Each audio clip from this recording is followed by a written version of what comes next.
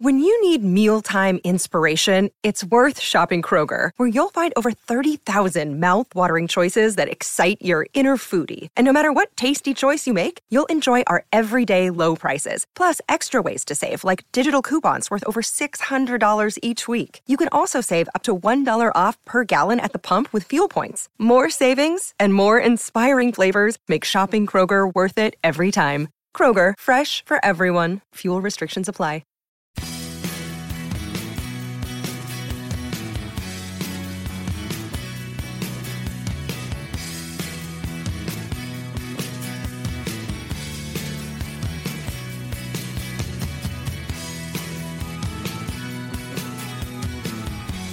Welcome to Moments That Rock, a proud member of the Pantheon group of podcasts and home to a plethora of wonderful music-based podcasts.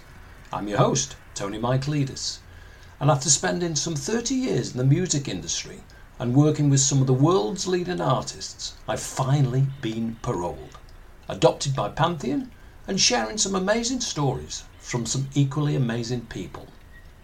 Moments That Rock is that moment where artists and music industry insiders share moments that rocked their world.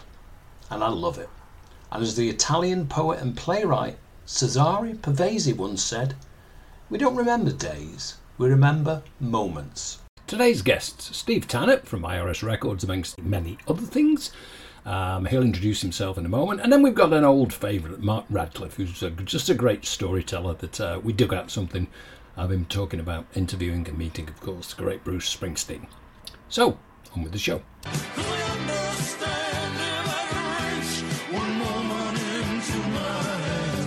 I'm Steve Tannett. I am the music director for Marshall Amplification, and I've been around the music industry since 1977 when I signed my first record deal to Illegal Records with Miles Copeland. For those of you listening who don't know who Miles Copeland is, Miles Copeland was or is, because he's still alive. He is a fairly well known entrepreneur, manager, probably one of the greatest rock and roll managers I think that ever lived, because the success that he achieved with the Police as a manager, and then subsequently looked after Sting's solo career for right up until 2000 or whatever it was, starting back in 77. Miles was the guy who really made the Police, alongside the Police, with their success. He orchestrated the whole thing and was really very influential in creating an independent structure for music to be released in America, because at the time a lot of labels were not really able to process punk rock and things that were coming out of the punk rock scene. So he was the first guy to, get the Buzzcocks released in America, and the Stranglers and the Damned. And he and his brother, who created a music booking agency called FBI, were one of the first agencies to bring bands over. And our discovery of the band REM came through the music agency FBI, which was his brother. So the Copeland family were very, very, important in rock and roll history throughout the last 40 plus years, or whatever it is, 45 years. I've worked with many artists, mostly associated to Miles Copeland in the early years, and that includes the Police and Sting. And then through IRS, which was again part of the Miles Copeland dynasty, REM, the Go-Go's, the Bangles, Squeeze, Wall of Voodoo, The Alarm, Doctor of the Medics, Paul Carrack, Black Sabbath, and a very lengthy list following on from that, including artists like Ginger Baker, Glenn Matlock, Chaz Jankel from the Blockheads, and more recently, lots of artists associated to Marshall Amplification. I set up the Marshall Records label with Marshall Amplification in 2016, and worked with a number of artists over at that there where I am currently, including Therapy, who some of you might remember are still very much an ongoing touring force and successful band internationally, and most recently a band called Nova Twins, who were Mercury shortlisted this year and have broken through as a successful international touring band, very much in the rock end of the business. So summarizing my career, I suppose it does involve a lot of guitars. So hence the Marshall connection seems about the right place for me at my age. So yes, guitars, loud music, and very interesting people.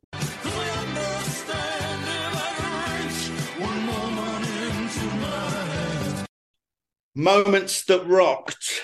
For me, I guess there's a few that would be worthy of talking about here on this podcast. And I suppose I should start the moments that rocked with my moment that rocked the most, which was in August in 1977.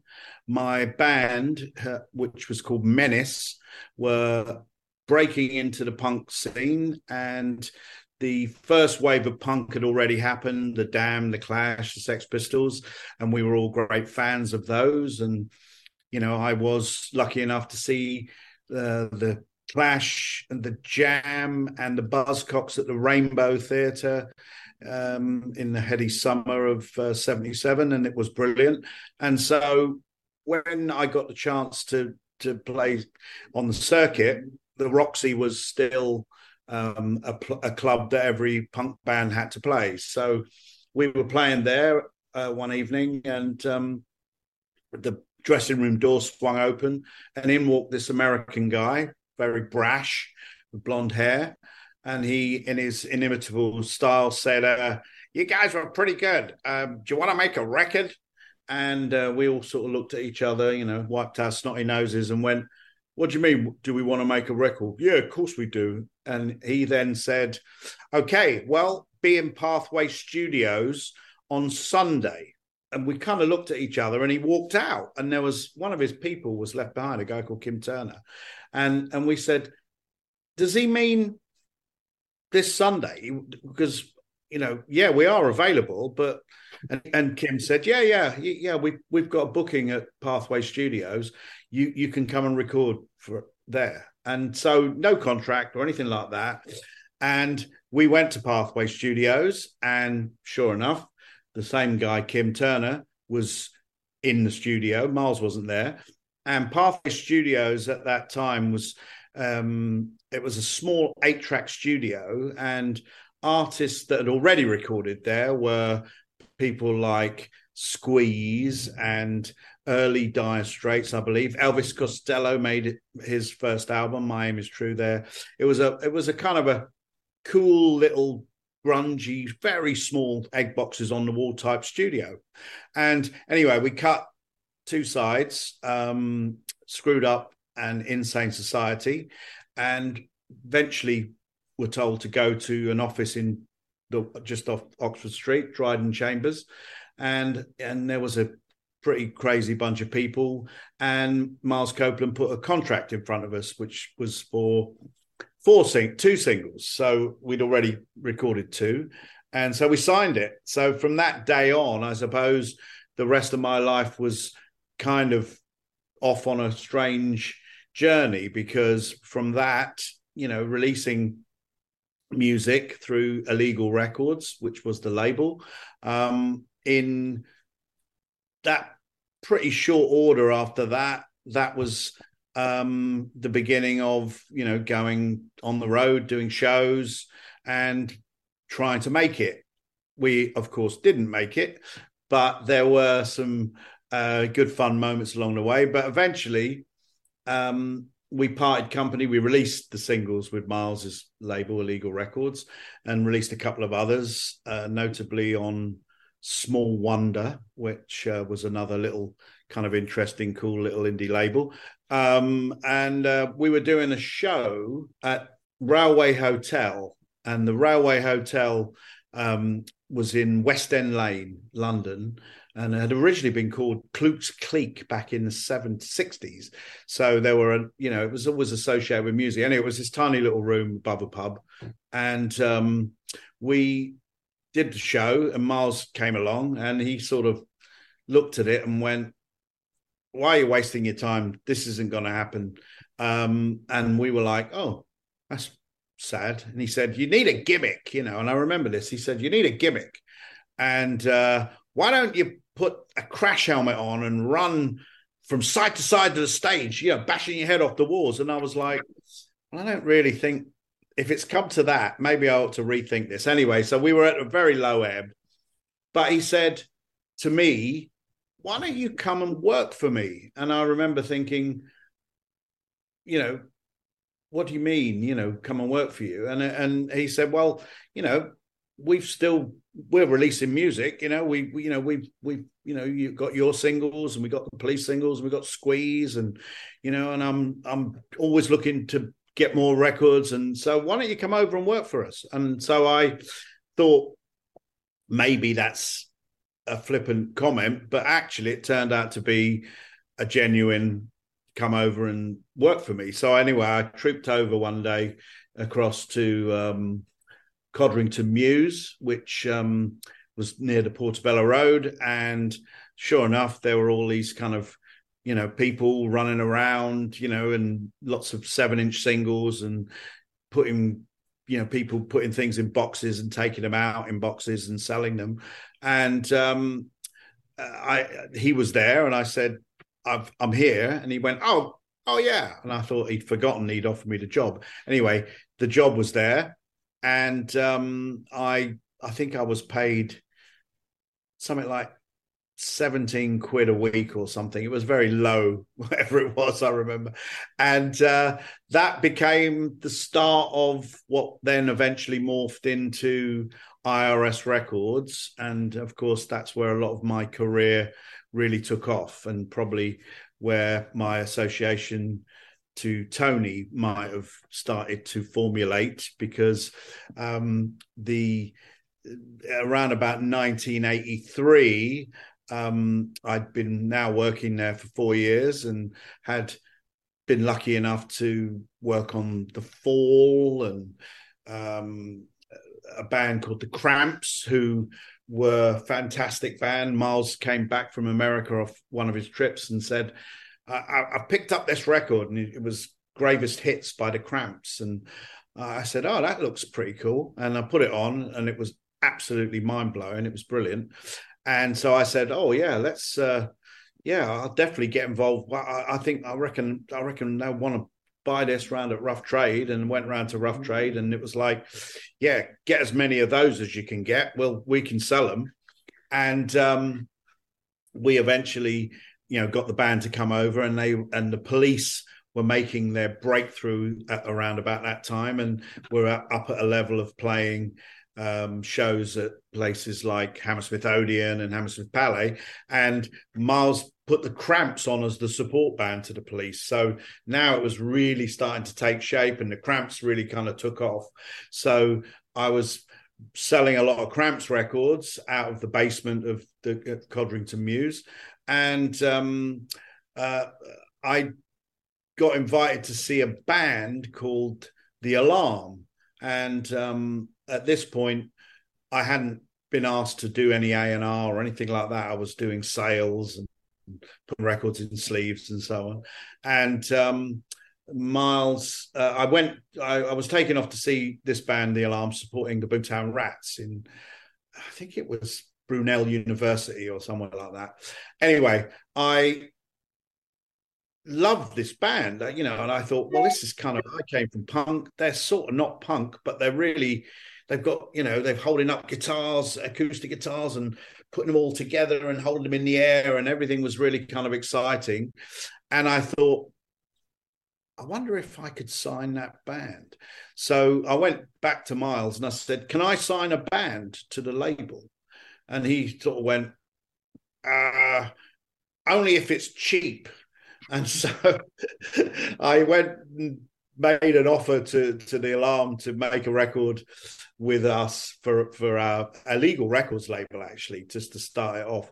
And we went off to Matrix Studios, and that was the point where we now had cut a couple of songs, Marching On, and I can't remember what was on the B-side, to be fair, and it might be the Third Light, maybe. And we got a little bit of success, started to, eyes were coming on the band were getting better shows, and they were on my label. So everything kind of developed from there. So I don't want this first Moments That Rock story to go on forever. But needless to say, the moment that rocked was Miles coming into the dressing room to meet me, and then him then subsequently offering me a job and me being allowed to sign a band who then went on to some, fairly substantial success, chart success and touring success and so on. So that really were, from the Moments That Rock, that was definitely, that rocked my world for sure. So that was my first moment that rocked. Indeed, the first of many of Steve Tannett's Moments That Rocked. There'll be more of Steve in podcasts to come over the next few weeks, but we'll take a short break, and after that we'll be back with BBC broadcaster and author, the great Mark Radcliffe.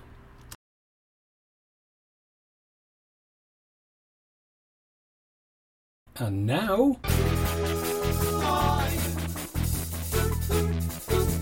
Hi, I'm Mark Radcliffe. I started out in radio in the UK in 1979, and I've been on the BBC national airwaves on Radio 1, 2, 6 Music, sometimes on 3, 4 and 5 as well, for over 30 years now.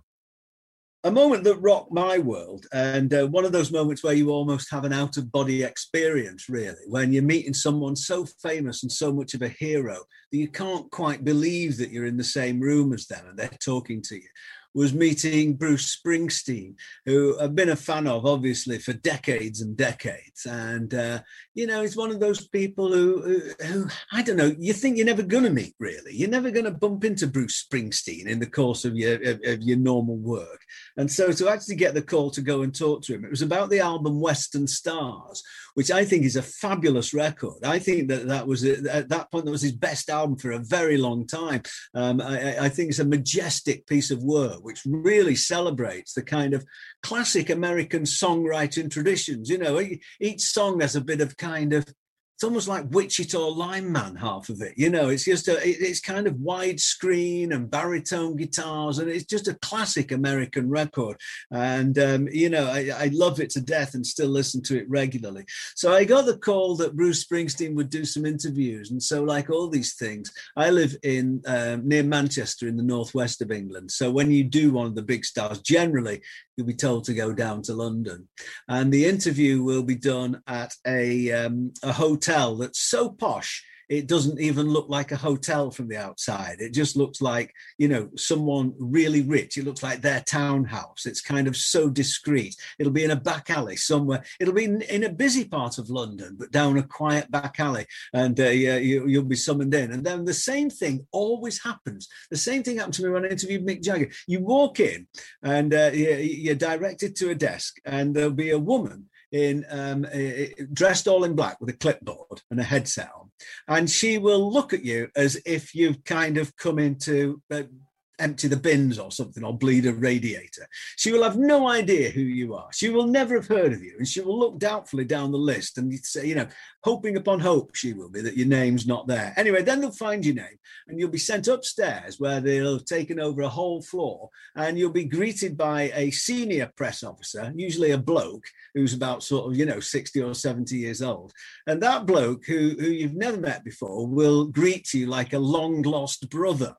And so that's a really interesting dynamic you get. Anyway, then we put in a little room, can be a bedroom, it's sort of like sometimes you find yourself just sitting on a bed with, I remember having that with Van Morrison, I was one of the very few people who Van Morrison was quite civil to during that interview.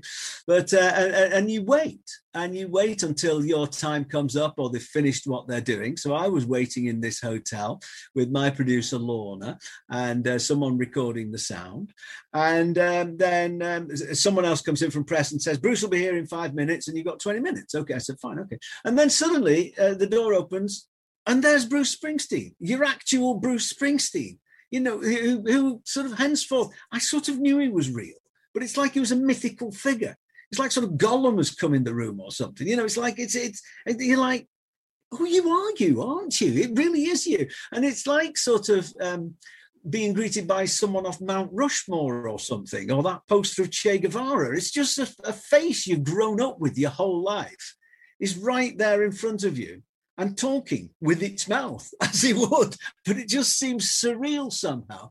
Bruce Springsteen was dressed in, he was double denim. He had a denim shirt on and jeans. And he's not a big guy, but like a lot of these famous people, he's got quite a big head and a small body. And those people, Debbie Harry's a bit the same. Those people look great in photographs. And there is a photograph of me and Bruce Springsteen, which if you want to Google it, Mark Radcliffe, Bruce Springsteen, it's hilarious because at these junkets, you always get one chance to have a photo by the official photographer. And it'll just be 3, 2, 1, snap, and that's your lot. And so Bruce Springsteen and I stood next to each other and he put his arm around my shoulder. And I thought, oh, that's very chummy, isn't it? But of course, because he's slightly smaller than me, and his arm was round my shoulder. What I realized when I saw the photo is it sort of forced me down to look smaller than him.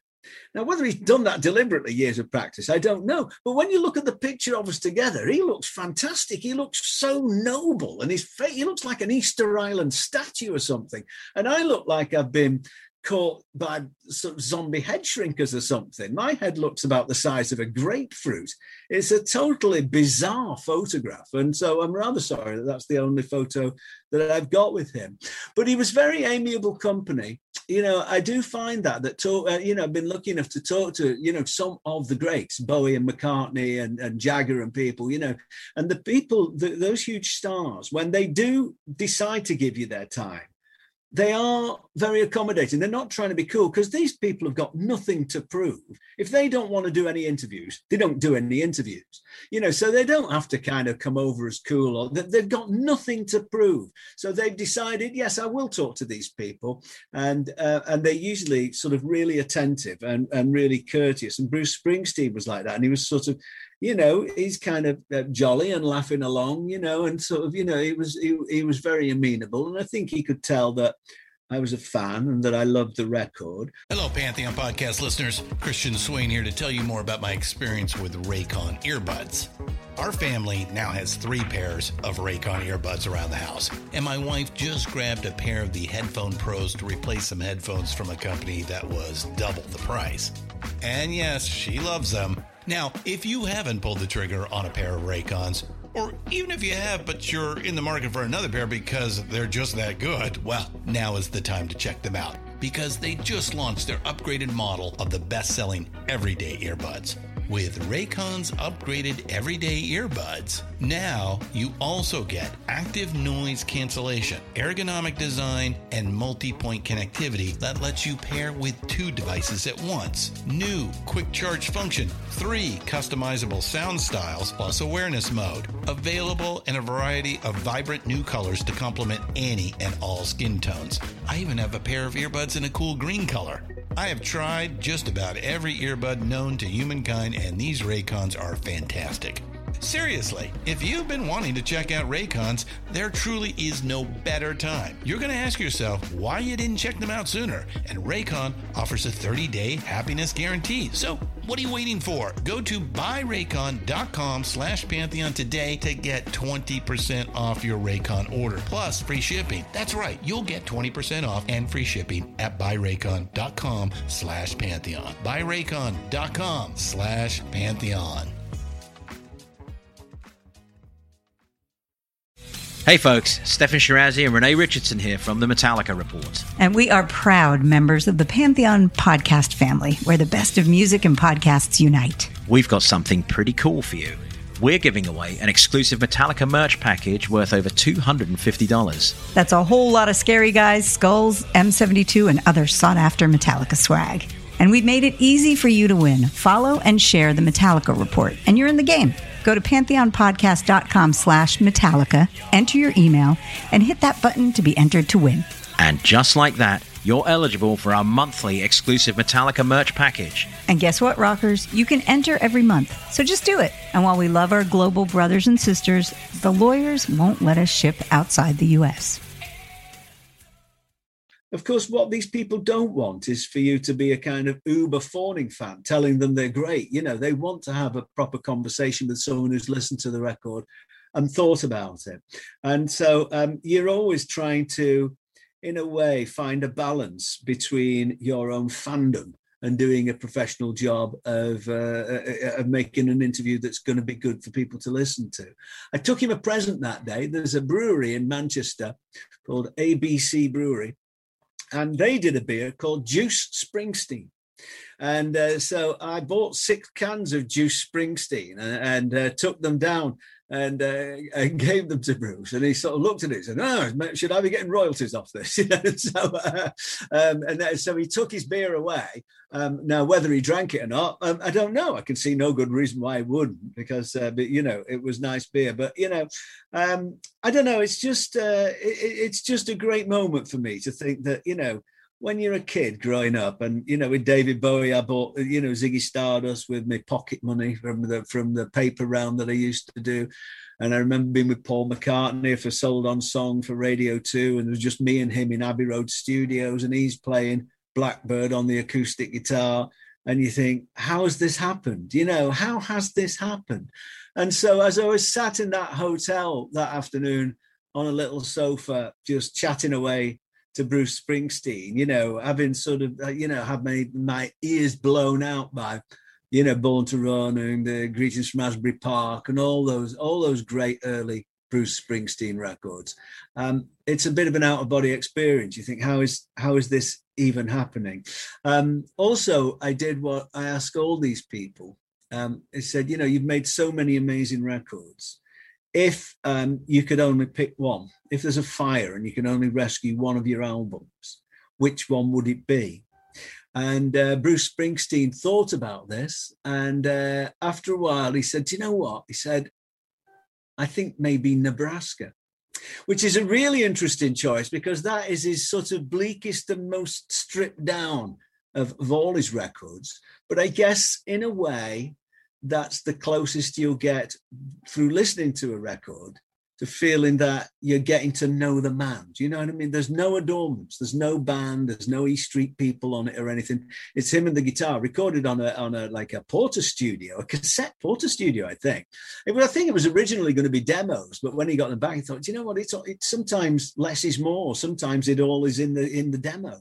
And that's what it becomes. And so it's you know, with this black and white cover of a sort of bleak open road, it's a very stark and bleak record, you know. So it was an interesting choice, because I suppose we associate Bruce Springsteen with this big sound and the big music and the big show and the epic shows 3 hours long, you know. I mean, he did say, you know, maybe, I don't know, maybe Born to Run, I should take that as well if I can grab 2. But I thought, you know, what an interesting choice. And it told you something about the guy, I think, that out of all the massive records and the big sound that he produced, the one that was perhaps closest to his heart was just him and a guitar. That's really interesting, because I read a book by Walter Yetnikoff, who was running CBS, and he also concocted the deal with Sony. But apparently, like a big artist does, they deliver their album to the main man, you know, and they have like a listening session. So he comes in and he brings Nebraska in to Walter Yetnikoff's office, and they sit down and listen to it. At the end of it, Walter looks at him and says, "Bruce, I have to tell you, as the head of your record company, this record won't sell." And it's a really poignant moment, because Springsteen looked at him and said, "Walter, I have to make this record." And I think the lesson that came from me reading that book with Yetnikov was he was like in charge of running a company. You know, when they turn around and say, we can't release the record now, we need to release it nearer Christmas. He allowed him to release that record where some record companies would have refused it, because Born to Run had been such a huge success that, you know, they wanted to follow up with another huge album. But as an artist, he had to make this record, like he said. So he let him release it. It didn't sell anything like the last one. So then he comes back and he delivers, like, you know, Born in the USA, which becomes like, you know, an album that takes him into the stratosphere. But I think that's a brilliant story in as much as, you know, the head of a huge corporation who ultimately has to satisfy shareholders, allowing an artist to release a record that he knows is not going to sell as well as the last one. That really was significant to me, because I think a lot of record companies would have said, no, you need to go around with, there's no singles on this. Of course there's no singles on it. But that's like, he probably wouldn't have been able to make Born in the USA unless he'd have had that kind of release artistically.